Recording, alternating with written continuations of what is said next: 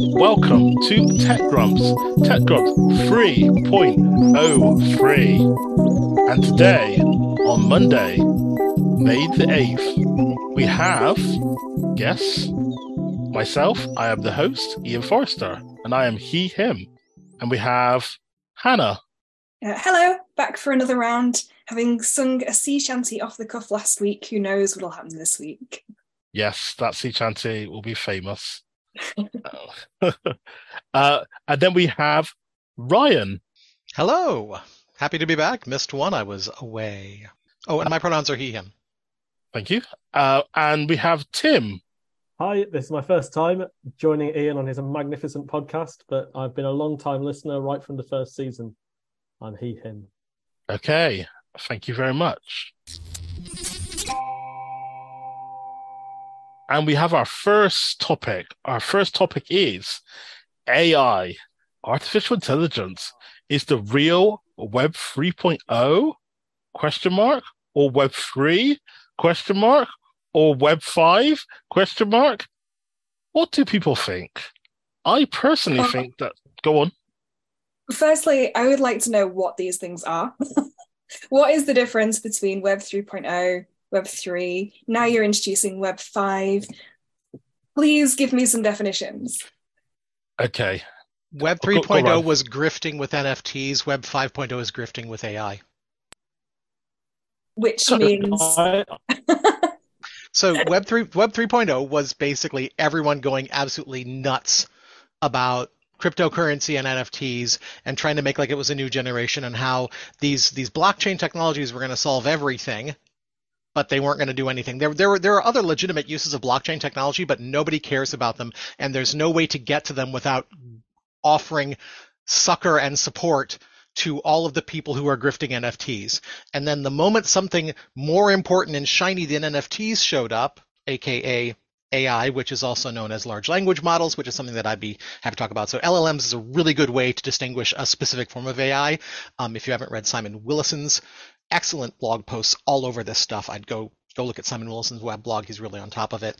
But basically what happened is in the intellectual sphere, in the buzz sphere, AIs in the last 6 months just ate all of NFT's lunch, and now all the people who were busy trying to sell us NFTs as a way to make quick money are now trying to sell us AI and LLMs as a way to make quick money. But unlike NFTs, AIs actually do something and might actually be dangerous. Okay. Thank you, Ryan. I was laughing all the way through that. Does that make it clearer for you, Hannah? We have loads of questions now from that.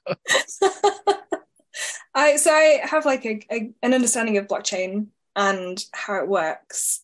I suppose my question for you, Ian, is how does this affect me?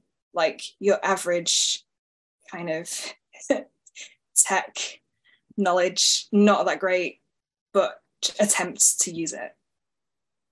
So for that answer, I think you should turn to Ryan, because I think Ryan might have a better and more funnier answer than I would have. I'm sorry, can you repeat the question?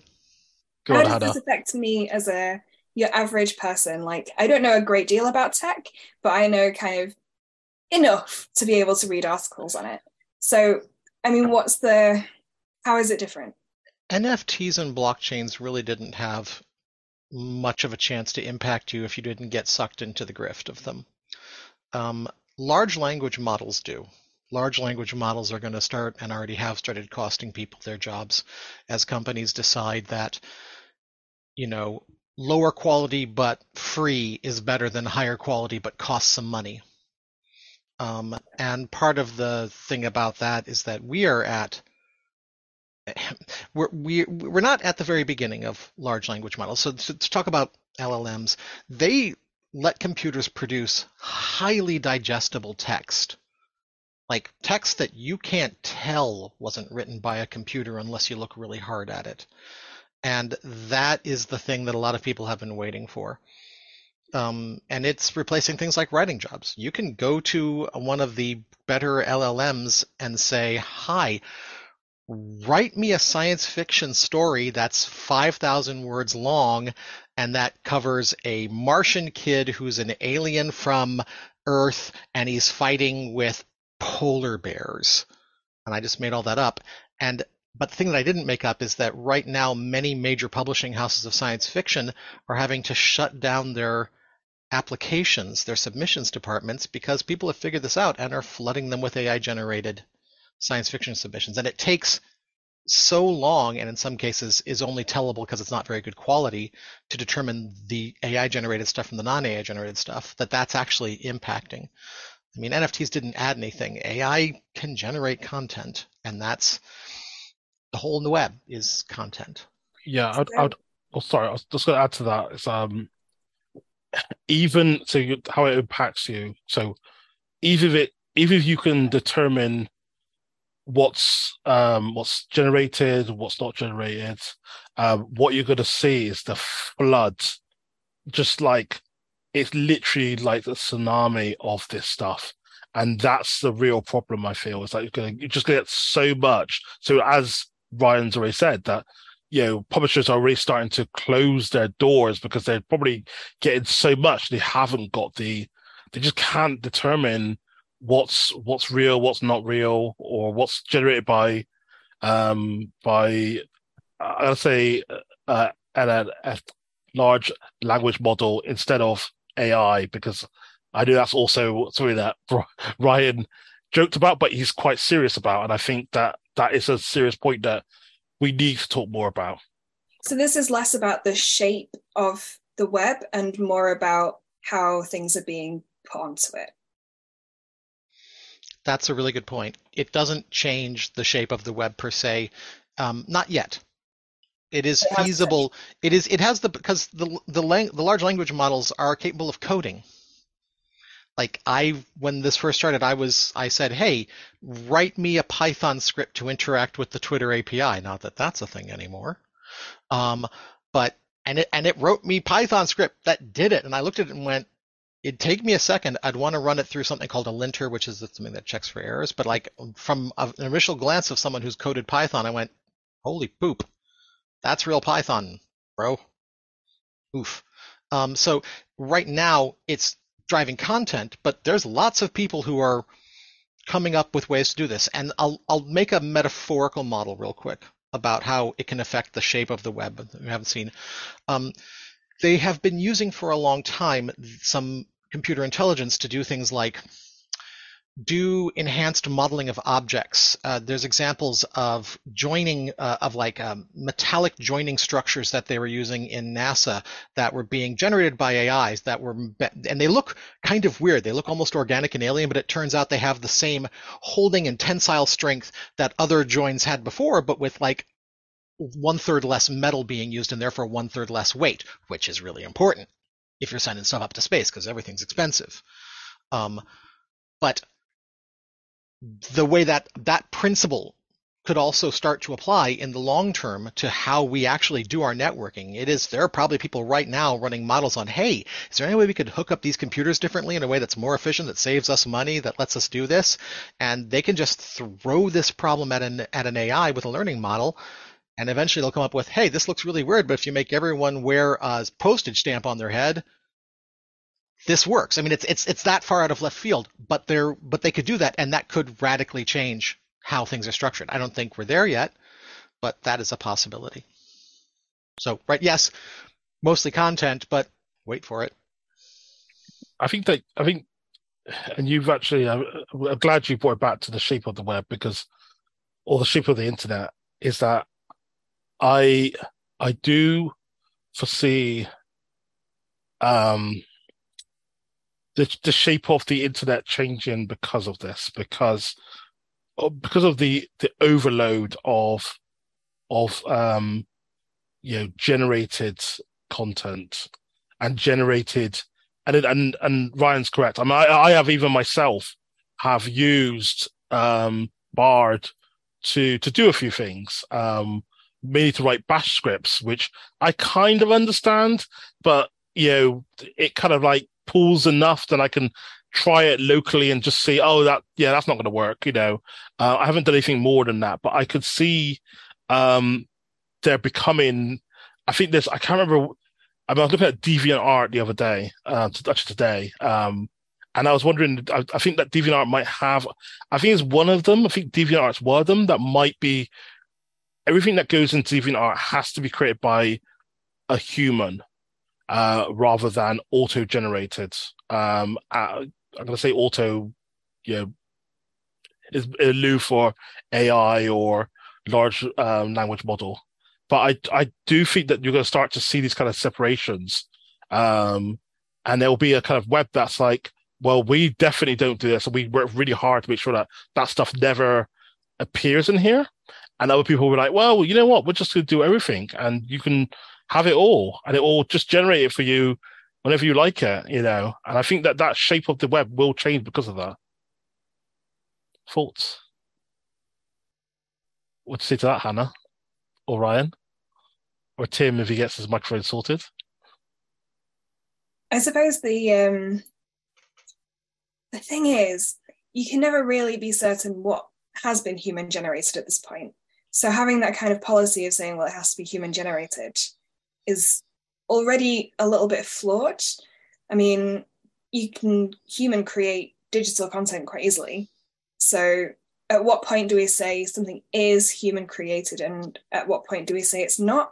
Like there's quite a difficult line to tread there. And I suppose the other thing is what's in it for the humans giving up their their art? Like I have worked for a content mill. I was the predecessor to ChatGPT, being given keywords, links, 500 words, and a blog somewhere random. You're that person who emails me and says, hey, write this thing I'd like to add this thing to your blog, right? Me personally, no, but I hope not. Probably I will have written some content. And so there's part of me that's kind of like okay with that job not really existing anymore because I was being paid £7 for 500 words, which at the time meant that I had about 30 minutes to write 500 words. It wasn't a great job. On the other hand, it was a start. Like, can't complain about it. What worries me more is the lack of respect for artistry. But then, when has art ever been respected? You have people just sort of think that musicians just turn up and play, but like so much of our culture is based on that, and yet we don't fund like kids in schools. So I suppose this is the thing. Like, the more we devalue what is human, and the more we push it into these systems, I have concerns about that. Not because people will stop creating. I don't think that will happen. I think we have an instinct to create, but just these little lines, these little ethical lines that I'm not sure I know how to navigate. I think it's telling how you shifted without even pausing between the concepts of valuing and the concepts of being paid. Sure. But Because this is kind of I think we wouldn't care as much if we didn't need people to get paid for their art. I completely agree. I absolutely agree. And this is one of the things that I argue with Ian about a lot, is the idea of copyright. Because on the one hand, if I could just write novels and I could live and eat and be comfortable and that would be what I did, then that would be absolutely amazing for me. I would be more than happy to do that and I would produce so much more. But the reality is that because I have to hold down a job, I barely do any creative writing. So we kind of in that mindset of value. So I agree with you. If we could get rid of the idea that everything has to have a monetary value, then I would be completely on board. And I think that's kind of where the ethical line is, isn't it? Is because we could have that, but we're not quite ready for that huge paradigm shift. We have a system in place that's already designed to funnel any excess. I'm just going to just throw out late stage capitalism. That's what we're talking about. This is a late stage capitalism problem, and what's going on is this is going to accelerate that. I mean, we could, I believe we could solve a lot of these problems with a decent universal basic income, and then the people who want to strive for more could get to strive for more, and the people who don't want to strive for more could hang out, make art, and do the things they wanted to do and contribute to society in other ways.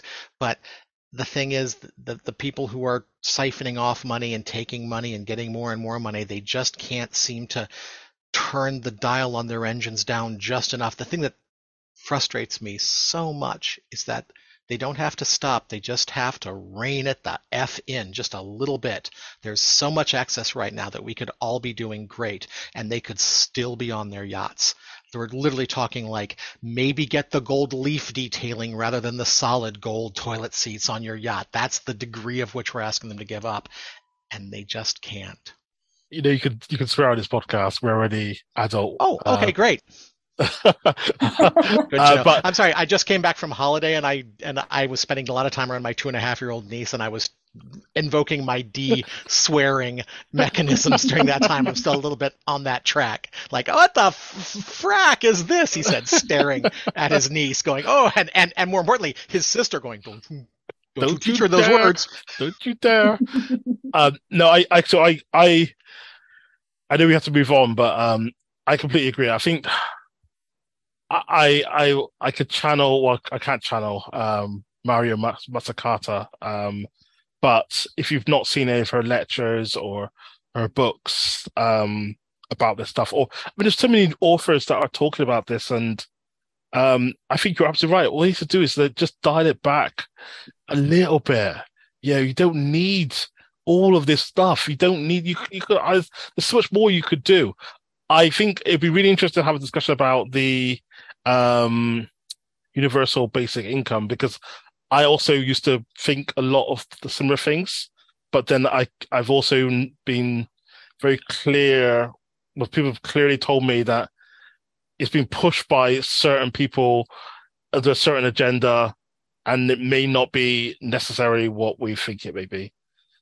Yeah, I think there's a lot of research actually that has to be done to decide how we want to proceed, which I think is why it has been a really interesting discussion that we've started at this idea of having NFTs and AI, and we've already landed into like completely changing how we organize ourselves economically, culturally, like who we are as people. I think it's fascinating that we've come so far in just a few minutes. So maybe the question really is, or the answer is that, or the question actually is that, rather than how it shaped the web or the internet, but rather how it's going to shape culture and ourselves.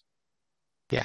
The other more practical question is, I mean, because if any of us had the individual power to switch off late stage capitalism, we'd have done it by now. So if the real question is, what are practical techniques to surviving this part of the world? And to that, the best answer I've had so far is basically learn how to use the tools and hold on to the tiger. You know, stay holding on to the back of it. Luckily, we're all fairly smart people. We're all technically savvy people. This is a privilege, but this lets us, you know, at least utilize these technologies to accelerate ourselves at the same time as everything else is accelerating, and maybe keep ourselves on top of the curve long enough for society to figure out that they don't want everyone to die. I think that's generally my approach too, would be to try and tame the technology and then hold on.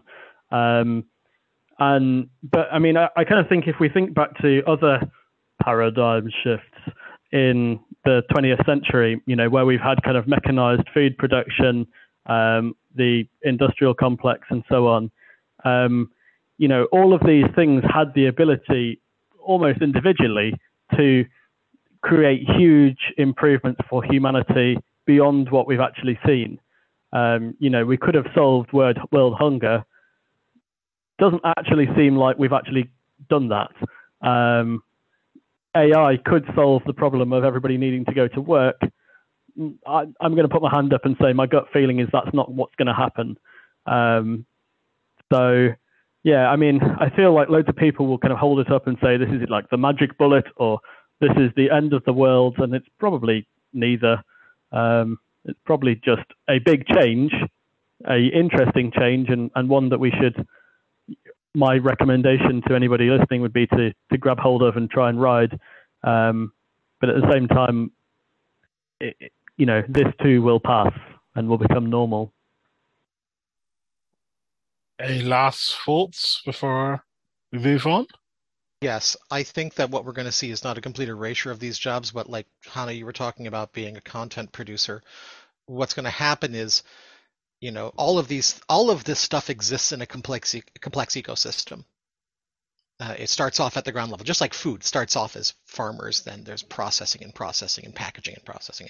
And what what the large language models are doing right now is they're taking over the lower production levels of content, and their jobs are just going to shift up the chain. They're going to become more efficient. They're almost certainly not going to get paid anymore. But that's I think what's going to happen is we're going to see the jobs moving up. I'm interested because right now, basically I've shifted into peopling. I'm an engineering manager by trade now, and I came from 20 years of coding. Looks like I got out of coding in time because the machines are about to start doing that.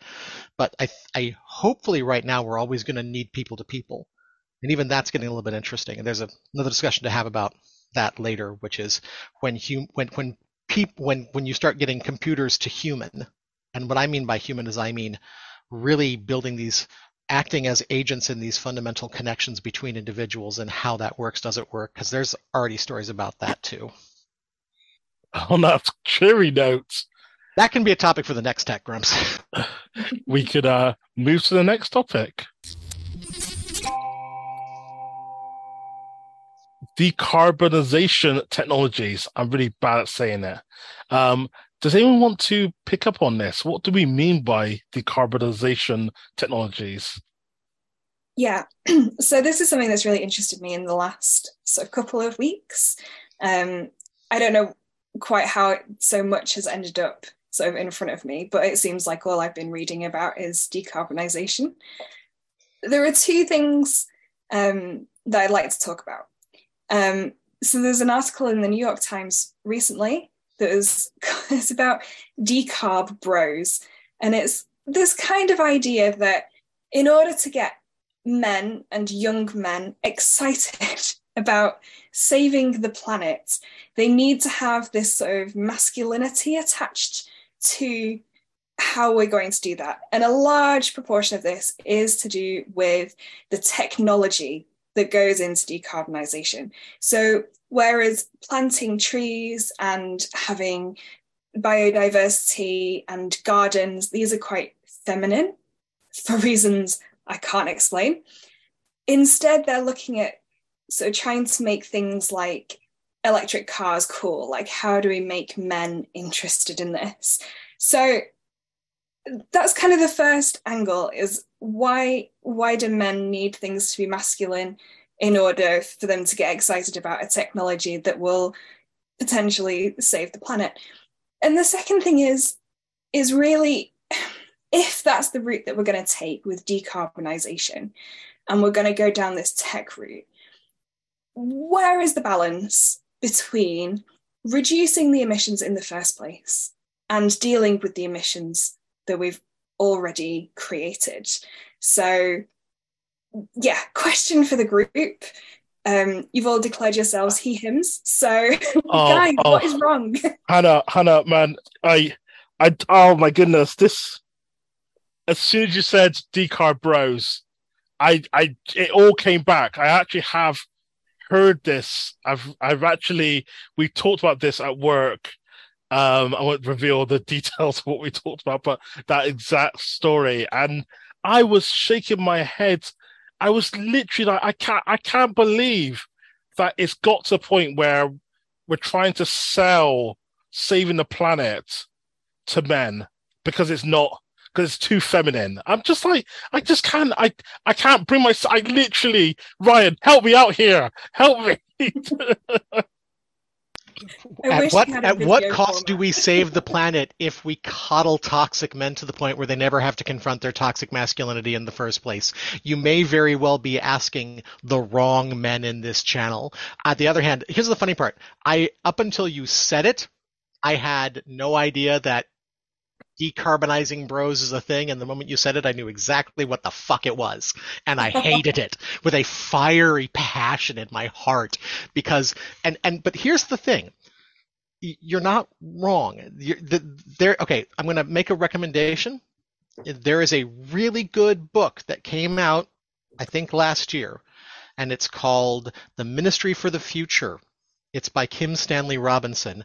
It's a science fiction book. Tim's holding up his finger and wants to say something. Tim, you want to jump in with that? Oh, no. At the end of your slide, do. Okay, so the thing about the book there's a lot of things I liked about the book. One of the things I liked about the book was that they actually presented a not bad case for using cryptocurrency or blockchain technology for a currency that actually made sense and wasn't horrible. But the other thing that was really important in the book was that, so the book is about how Earth in the near future basically digs itself out of the climate crisis. And the thing about it is there's no one thing. There's no one thing that does it. It's a bunch of different things that come together that we try. And some of the things that we try are absolutely stopgap measures. They're like, this isn't going to work forever, it's work for a while. It's going to buy us some time so that we don't frickin' die on this planet. And we just have to accept. And so I'm, as you can probably tell from my accent, I'm from America, but I live in the UK. And one of the things I like about the UK is that they have a harm reduction methodology mindset. In a lot of cases here comes from having shared social resources like the NHS. The reason why I bring up harm reduction is because the hardest thing about harm reduction is letting go of your own internal rage that you are letting people get away with shit that you shouldn't think they should be able to get away with, but it's more important to save them. This is the problem people have with needle exchanges. They're like, we shouldn't give junkies needles. We shouldn't give these people, we shouldn't cotton it. It's like, yes, but if we do, less people die. And that's the emotion that you have to deal with, like with carbonization bros, to bring it back to the point. It's the thing of, I hate that we're doing this, but if it moves us in the direction, maybe we should swallow our discomfort. I feel like there's a whole bunch of men who are attracted to problems that seem somewhat hazy. So we've got cryptocurrency, something that has not entirely proven itself as a mature technology with a use case beyond buying drugs. And there's a whole bunch of kind of other topics that seem to fit into the same thing. And what's interesting about decarbonization technology is that it's completely unproven. So it has the same kind of snake oil effect to it. Super important, super kind of, seems worthy to the people who are followers of it, but it's not proven. It's not got lots of backing behind it, and maybe there's groups of men who are attracted to these types of communities and these types of problems. We've got like affiliate marketing being another type of area that seems to attract people who perhaps we might find more unpalatable. And I just wonder if decarbonization technology, because it isn't proven, because it's this kind of snake oil, just vision, just whatever, just attract people in the same kind of snake oil cryptocurrency landscape. And maybe there's some kind of link there. I know that there was an interview that I was listening to, and I cannot remember who it was, but they were basically saying, we've got this far with our technology. The technology, follow the technology. The technology will get us out of this. And I was raging I think it was a podcast, so I was raging. But I do hear what Ryan's saying. I think for all of my hate of having to, and all this hate of my hate of having to convince, I'm gonna say men generally. I'm not gonna, but I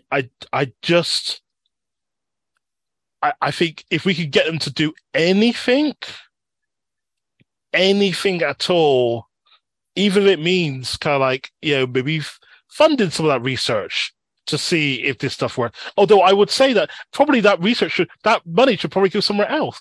But at least I'm thinking that they'll probably spend that money on something like a new car for themselves, or they could spend the money on the research that could. So I do think that there's something there.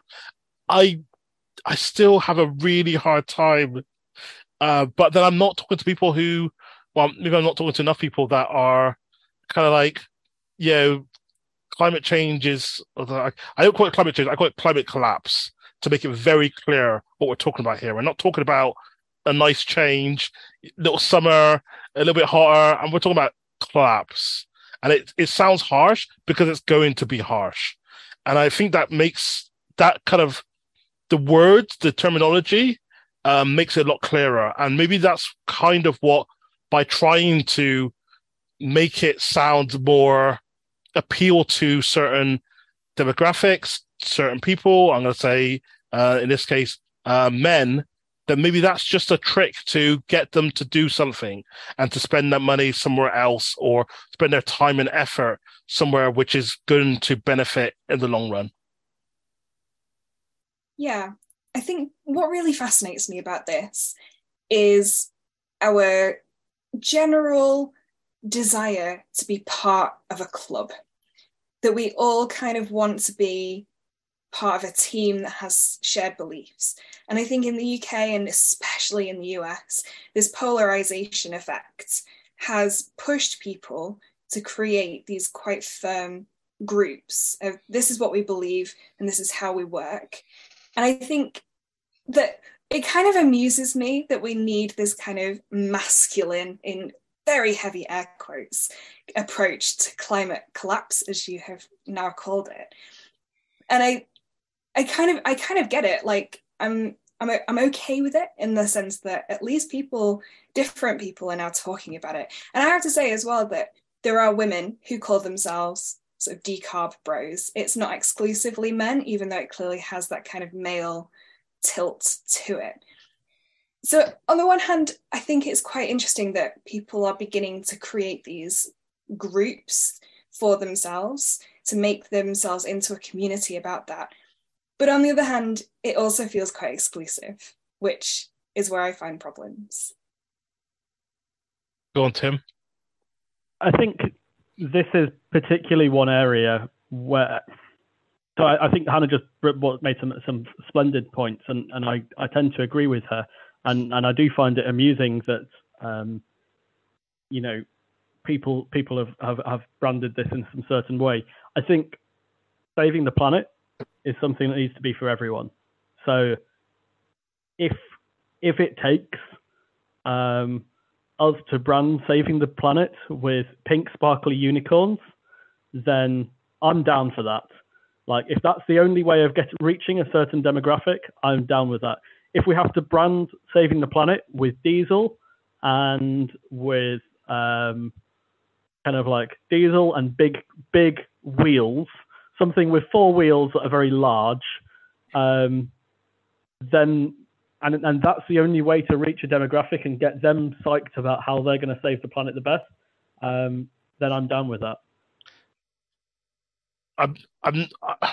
So yeah, I thought about this a bit more. I am okay. So my part of me is like thinking, saving the planet, but withholding the patriarchy, which is a problem in my head. But the thing that I think one of the big problems is these kind of untested, unrealized kind of technologies, and if we can lure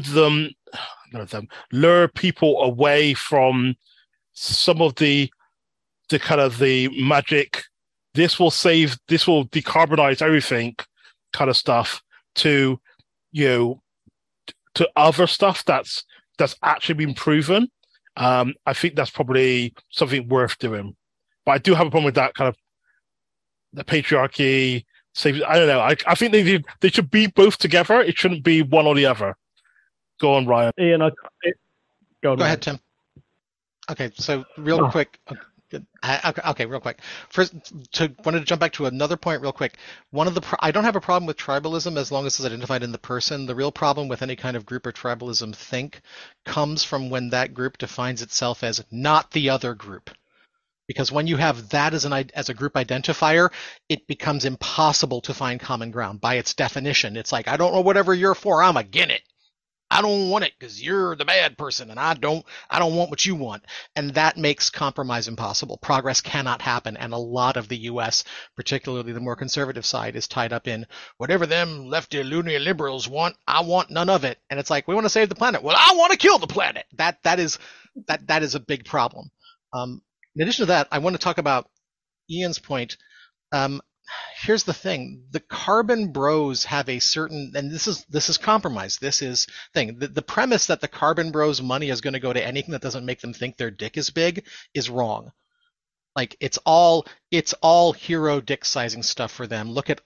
Everybody's shooting a cock into the sky right now. That's toxic masculinity writ large. Like everyone's got to penetrate the upper atmosphere. What are you compensating for? But the way you compromise, the way you get that is you divert. That's like, you think that's really cool. Imagine how awesome it would be if you tried to take this angel money that you're trying to put into yet another NFT and put it into this pie in the sky possibility carbon sequestering plan. And here's the thing, like, if you want to waste, basically it's like, this money isn't going to go to public services. This money isn't going to go to established technologies because that's boring. I'm a cool crypto person. I want my tech to go into fancy shit. So in the realm of where you can moving it from shooting phalluses into the sky to working on technology that grabs cool tech that'll sequester carbon and will also look like a giant cock for some reason, then that's free money to the cause, money that wouldn't go to the cause otherwise, because we're not going to get them to throw money at moving us to solar because they're tired of that technology. And that's the difficult part. I agree, it'd be great if everyone got on the same page and put the money to the most effective technologies, but the money that we're talking about with decarb bros is money that just it's all money that they have already in their head earmarked to self-aggrandizing angel funding startups that they hope are their tickets to glory and fame and, whatever. I've made enough dick jokes by now. I agree with you on all counts. I think one of the things that Ian said that I found interesting was that he was so against funding unproven technologies when actually they're not going to be proven until they're proven. So I kind of like the idea, in a way, that there is this group of people who maybe their heads are in the clouds, maybe it's all self-aggrandizing, but maybe they're going to accidentally fund something incredible. And I quite like that idea as a seed of potential, if nothing else. I'm not saying it has to be everything, and this is part of the polarization thing, isn't it? Is to say, okay, cool, I'm going to plant some trees. But if you want to do that, then thank you for your contribution. At least you are thinking about it. Or if you wanted to go into extremes, be like, imagine how much it would piss off the leftists if you beat them to this technology, and you're the one who saved the planet with your glorious, with your glorious commercial capitalism libertarian ideals. Imagine how great it would be, and how much everyone would love you if you did that, and how much it would make all of the liberals angry. And if we're smart, we'll go like, oh yes, please don't do that. We would be so angry that you saved the planet and we didn't. Boo freaking ooh. Yeah. And you say that, Ryan, like it's never been done before, but in other political spheres in the world, that is what happens. So in Germany, the Green Party, or the Conservative Party there, the CWP, has some of the most green policies in Europe, and you go, what? Green recycling, and you're like, yes, actually, they have a very kind of progressive view on that. They're socially conservative in all other kind of ways, and I imagine that's good for the people who support them. But the thing that, from our point of view as planet inhabitants like we are, the thing that we should be very happy about is that, yes, they care about the planet, and they seem to be doing a great job there. And I feel like, as you say, the kind of us and them, you have to, if the left are for saving the planet, then I have to be against it. That's completely wrong, and we should just put that all to bed. And I, as much as I, resonate with Ian's point that he's less keen on keeping the patriarchy and saving the planet, and would prefer to, solve both problems, which I'd just like to point out is completely valid. It's still quite hard to do both at the same time. Oh yeah, if I had to make a choice, I would rather have a planet that's sort of viable for me to then take down the patriarchy. Like, there's no point in taking down the patriarchy if I'm not going to survive to, like, see it crumble. Do you know what I mean? I have a hierarchy of views. I'm sure there are people who will strongly disagree, but I don't think that they necessarily need to be divergent goals either.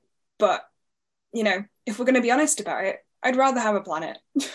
So just because I know we're getting close to time, so I am in favor of testing or researching untested technologies. Just to be clear, especially someone who works in emerging technology. My concern is that I'm seeing the snake oil type stuff. I'm seeing, hey, fund it into this thing. And it's been like the at least the primary research that's been done is that the effect of it is so minimal that you're better off planting 50 trees and you'll have the same effect. It's those kind of things that because it sounds incredibly, like I love it when Tim said put diesel on it. I'm literally thinking about diesel oil, which I'm a bit like that can't work, right? Unless I literally talk about diesel. I don't know. The point is that I think that there's some things that are being pushed that are literally almost like snake oil, and you will get that. You get that in everything, and we talked about it earlier. But I'm worried about that kind of like funneling the money away from the stuff that could actually be useful, like primary research into new types of or better ways to do solar or wind or I think there's a whole bunch of things, and I think I want to make sure that if we're funding the money away, that it's definitely funneling money away. The person who's funding the money is getting it into the right place, not just like basically put it in their own bank account to make their bunker in New Zealand look even more jazzy than it does now. There's also a problem with the idea that's really common now of carbon sequestering or carbon offsetting, which is like you're not solving the problem, you're literally just paying off people. There's still a problem. There's going to be an interesting point at which, like, part of this is that there's going to be a point in the future where we have to talk about, hopefully, how much energy we just use in general. Like, it doesn't make there's two problems here. There's the pollution and waste that we generate by generating the electricity, and then there's the waste heat and other stuff that we generate by using the electricity. And we've gotten better on both ends. We're getting cleaner and cleaner technologies. We've just had fusion that puts out more than you put in. That's great. That's a step in the right direction. That's what everyone wants to get to, because fusion's the holy grail. Once we get to decent fusion, we're gonna hopefully have really about the cleanest energy you could make. But then once we have to fusion and energy becomes super cheap, then what do we do about everyone overusing energy to the point where the planet's just heating up from all the energy use? And at some point in time, we're going to have to, and again, we can lower energy stuff, but at a certain point, we got to look like, hey, we need to stop being gluttons with energy as well on both ends. Which, again, is where capitalism actually is kind of handy, because as energy prices have risen, I've turned everything off. I mean, I already hardly used any energy being a student, but I turned everything off, and lots of people have turned everything off. So yeah, once again, it's that line, isn't it? Of like, it's annoying that we have to be pushed into it, but I think we are being, and now wider groups are clearly being pushed as well. And our last subject for the day is Blue Sky versus Mastodon. This is something that it's come up recently. I am actually, I have to admit, I am on Blue Sky. I'm also a Mastodon. I've been on Mastodon since 2017. Ask me anything. I would like to immediately jump in. I'm a tech user, Ian. What is Blue Sky? I've seen it like going on. I know what Mastodon is, but maybe you could like also quickly explain what that is. I'm on Twitter. Maybe you can explain it in the context of people who are on Twitter. Excellent question. That is what I was going to ask. Okay. I would say Blue Sky is an invite-only decentralized microblogging service. It's basically Twitter. It looks like Twitter. It looks like Twitter from about 10 years ago. It was exactly the same, but when you sign up, when you get your invite, the default server is the Blue Sky server.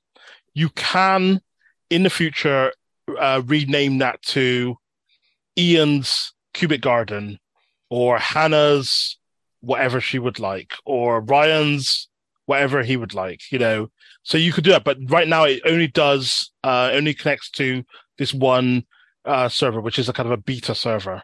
It looks exactly like Twitter. You can literally post, I think, up to 300 characters. So not as much as Mastodon. You can post images. You can't post GIFs. Well, just call it static. You can't post videos. There are hashtags you can follow. And also the other key thing is that it's only who you follow, or you can there's a kind of like see like what's interesting. I think in the future you will be able to have other views, but it's very much like if you feel like Twitter 10 years ago, you are pretty much on the right track. How's that sound? I didn't explain Mastodon, but I think we talked about Mastodon last time, so I don't know. I mean, I can talk about it if you want me to.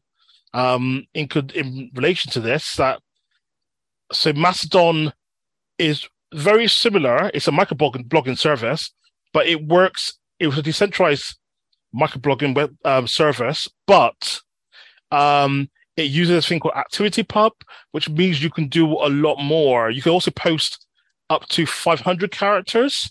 I would say it's more mature in the way it kind of can do. You can post videos, you can post other things, not just images. There are hashtags, but when you sign up, well, up until recently, you had to pick a server. So that means that you didn't get a default server where everyone was. You had to pick one. They all have rules, and you have to abide by those rules. And you can, because it's federated, you can still talk to your friends on other servers. There's a whole piece about that, which I could talk about, but I don't want to waste your time. Right. Tim. So, Ian, my question here is, why is Blue Sky going to win compared to Mastodon, or going to make any kind of difference compared to, I mean, Ryan might be able to answer this too. Is it going to make any kind of difference compared to what's come before? So just to give a tiny bit of context, I used to be on Identica, which was Mastodon before Mastodon, and I helped fund Diaspora, which tried to be Mastodon but for Facebook. And both of those had limited amounts of lack of success. And the things that I kind of really noticed was that, sure, they're like an open source project. Sure, they attract niche communities who have kind of similar interests slightly, and maybe a bit countercultural, but they really fail to break into like the mainstream, the main community, the main kind of main thoroughfare. So I'm really kind of keen to hear if anybody has any suggestions of how any of these can move into that main general adoption sphere. Ryan, looks like you've got some thoughts. I wanted to make, so from what you described about Blue Sky and what I've seen of it, I had this odd metaphor, which is like Mastodon is Linux and Blue Sky is OS X. Blue Sky has this walled garden, pseudo walled garden advantage in that it has a unified style and it doesn't have the sprawl that an open source system will have. But right now that can be really beneficial, especially for less tech savvy users. It's familiar, limited thing, easy adoption, and right now it definitely has the buzz of, oh, it's the elite place to go. Oh, you need an invite for that, and that It's can definitely be that. important. Which is how Facebook started. Yeah, and Tim, actually, the way I see that, so what you're talking about is an adoption problem. And the best answer I can give is that doing what Ian does solves this. And what that is, and this is the secret. This is what they do. This is, if you look at Cory Doctorow's in Shitification, he covers some of this too. What it is that you basically make your content, and then you broadcast your content on all channels. So you post to Twitter, you post to Mastodon, you post to Blue Sky, you post to Facebook, you post to Instagram, you just fucking post it everywhere. And the reason, and the way that solves the problem is it lets people choose their channel to get to you. The real problem with any of these platforms is adoption, and I don't want to lose my friends, and some of my friends won't move, so I stay, and they have you by your relationships. That's why these places, in my experience, don't take off, is because, my friends aren't there. That's why, I was on Mastodon in 2017 as well, and there was nobody fucking there. And then, Twitter starts, blue skying into the, SpaceXing into the ground. And then all of a sudden it's like Mastodon, and I'm like, oh, I should go set up an account. Oh, I already have one. Holy crap, I've had one for 5 years. And then I look and it's like, literally, I have this embarrassing post going from 5 years ago going, waiting for any of my friends to show up here, and nothing's there.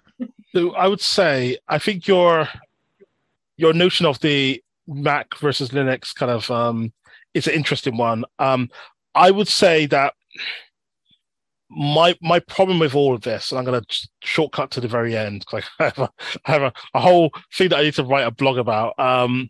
Blue Sky is literally almost like, forget about Twitter. I could see Blue Sky becoming, that will be Twitter. Yeah. That will become the place where most people go. That's where they go and do their microblogging. They go promote whatever they want. I can see that happening.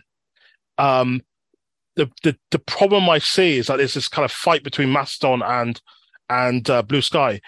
I don't think that's true. I think what I think's more important about Mastodon is the Fediverse and was it ActivityPub? Because, for example, I can subscribe to someone who's on PixelFed and see their pictures in my Mastodon feed. And that kind of thing is not what Blue Sky has, but Blue Sky doesn't have the ambition to do that. Yeah, I'm a DJ. I'm posting stuff on PeerTube. PeerTube. So I can post stuff on PeerTube, and then you can subscribe to me on your Mastodon and just listen to my mixes in your normal reader. And I think stuff like that is the stuff that Blue Sky's not even interested in, not even bothered about. Maybe in very much in the future they will, but then that's might be. But I think right now you could do this with Mastodon, and I think the focus on Mastodon is a problem. And I've said this many times: is that don't focus on Mastodon, focus on the Fediverse and ActivityPub. Do you remember back in the day when we all had RSS readers? I still have an RSS reader. So do I, but it's getting more and more frustrating that people do. But the thing about the RSS reader, it was the great democratizer in many ways, because you could just go. The thing that it made it easy was like, I want to watch this. Show me when new shit shows up. And the problem was that they couldn't find a way to monetize it effectively, and sites decided that putting their content out to, that it was more worth it for them to drive you to their site to look at all their banner ads than to, and the thing is that so few of them figured out that's like, if you just make a feed that would tell me there's something new, I'll probably click through if I like it. But I think there's a bit of that. I think the Fediverse is about that. Now I want to talk real quick about the Fediverse. There's gonna be, just a little bit of a future goggles on, there's going to be a really interesting thing that's already going on about the Fediverse that we haven't thought about yet, and that's the emergent behavior of the various blocking rules and content that occurs in the Fediverse. I was on one of the very big servers that only existed in 2017, and as a result of that, for a brief period of time, there was a block on my server because a whole bunch of assholes got on it and a whole bunch of people who were putting like, homophobic bullshit out because it was the most popular one, it's the one everyone went to first. And a lot of the kind of the more queer facing, the more kind of really, trying to make a safe space ones just went, you know what, fuck your whole server. We're not going to let any of it in.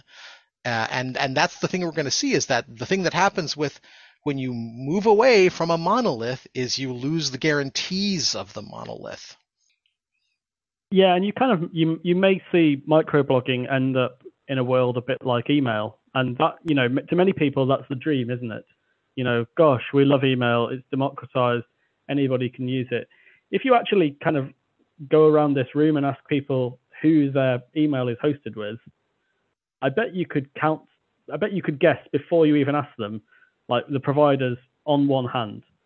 Ian will probably say, oh, well, it's actually different because I'm being difficult here. But I went round a group of friends and they were all hosted on the same provider, almost completely destroying the point of email's openness, and basically because the spam filters of that provider are possibly some of the best in the world. And that's perhaps what you might see with kind of a developed Fediverse. But unfortunately, my view is that without some kind of dramatic event occurring, I see a lot of kind of blue sky thinking. See what I did there? But I don't see it actually likely to happen in real life.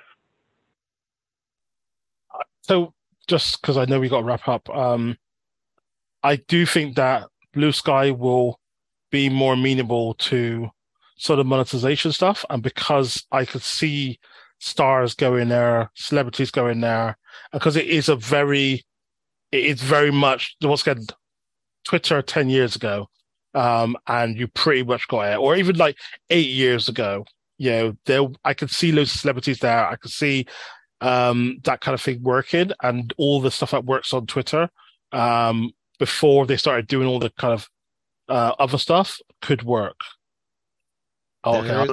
I'll just also add that the Fediverse has many different ways that people have not. I know that really there are instances where you have to pay to be part of the community, and that's how they fund stuff like that. This has been a problem since technology began. How many of you are familiar with the phrase, I think it's Forever September? Yep. Okay, so back in the day, and I'm talking way back, the internet used to only be accessible, especially like news groups and other stuff, like old days. The only time you'd get people coming into the internet was usually through universities and colleges. That was the places, like for a number of years, for a long stretch of time, that was where you could get on.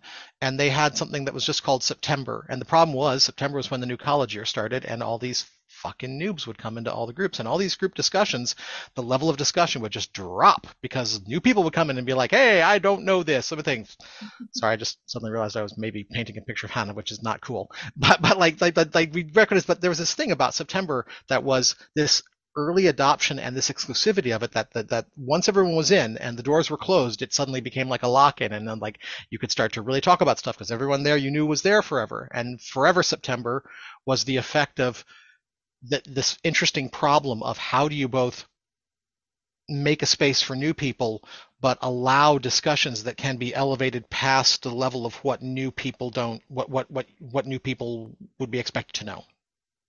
This is the problem with social media in general, though, isn't it? It is. We tried to create all of these different kinds of town squares, but then we're all really upset that people want to talk in them. Yeah. Who invited these village idiots? The village. You're in the village. That's where it comes from. And the village is just getting bigger.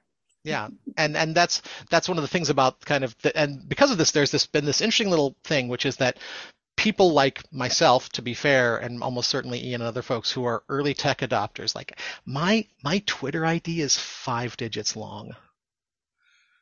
I was like, my Twitter number when it was sequentially numbered was like 13,000 something. I was a very early adopter, and there is something very welcoming. And the reason why I bring this up is because right now Blue Sky has that feel of early Twitter when only the cool people are getting in. And the thing that makes is that only the people who get in are the people who know enough how to make an effort or how to talk to people, or like, go schmooze people like Ian going, give me an invite. By the way, Ian, give me an invite. To get in. And this has this artificial, it causes an elitism but with the elitism also comes with a generally greater level of competence about the subjects to which it is centered. So you get this kind of fever dream at the beginning. But then as more people come in, as it becomes popular, that effect goes away, and that causes some people to become less satisfied. It's a horrible cycle. And one of the challenges with social networks is that the person who gets the most people onto their social network generally wins. Like, it is a winner takes all social area. If you have the thing that makes a social network more valuable is having more people on it, like more of your friends, more of your peers, more of the people who you find interesting. It might be in a specific niche. It might be, just people who talk about the Fediverse. So in which case Ian will be like right there. But if it's a specific niche, people will be I think it would have a better kind of expectation of it taking off a bit. But I am also happy to hear that its invite only thing is having the effect that it's having, at least from the outside. Ryan, I hope that Ian decides to give his invite to me. Just to be clear, that we do have to close up. I gather that I get one invite every week, and I've only been on there 5 days, so it might be a while. Sorry to say, but I've made notes. Okay, I've made notes. Okay, so the last thoughts before. I think this is an ongoing one, and I have so much more to say about the Fediverse. Oh my goodness! But let's hold that. And it's now the end, so we have the shout-outs. And I'm going to start with, I did this last time, but it's worth noting again that Corey Doctorow is doing a series of conversations, including one in Manchester. So if you're in the Manchester area, or there's one in London as well, but I can't remember the details. But the one in Manchester, I know because he's doing a conversation with me. Well, I'm doing a conversation with him on the 31st of May in Waterstones in Manchester in Deansgate. I'm going to pass to Ryan. For those of you who remember the first of the new series of Techgrumps, which I was in, I have a spiteful shout out to the 24-hour ramen people who tried to take over London with NFTs and cheap noodles, Easy 24 Ramen, who have done absolutely fucking nothing on any of their social medias for the last 2 months. Once they got the money, once they were out, there has been no activity. They have disappeared like a fart in the night. Wow. Amazing. Well, I just want to do something that's probably a first for this podcast, and let Ian know that at the start of June, me and my partner will be having a baby. We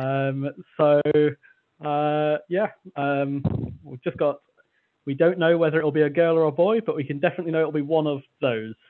So yes, that's arriving at the start of June, and may keep me off the airwaves for a few weeks. Oh, yes. Congratulations. Yeah, congratulations. Congrats. I was going to say, I actually knew because someone told me in Sandbar, which you were meant to attend the event. So yes, but congratulations. And I look forward to seeing you in Manchester at some point, Tim. And obviously meeting the rest of the family. So, okay. On that note, we're going to close this up. I'm going to say goodbye, and I'm going to let Tim say goodbye. Goodbye from me. And Ryan. Goodbye. And Hannah. Bye. Goodbye, and don't forget to like and subscribe to us. There'll be more Techgrumps once a month. The timing might change a little bit, but just subscribe via RSS and you'll love it.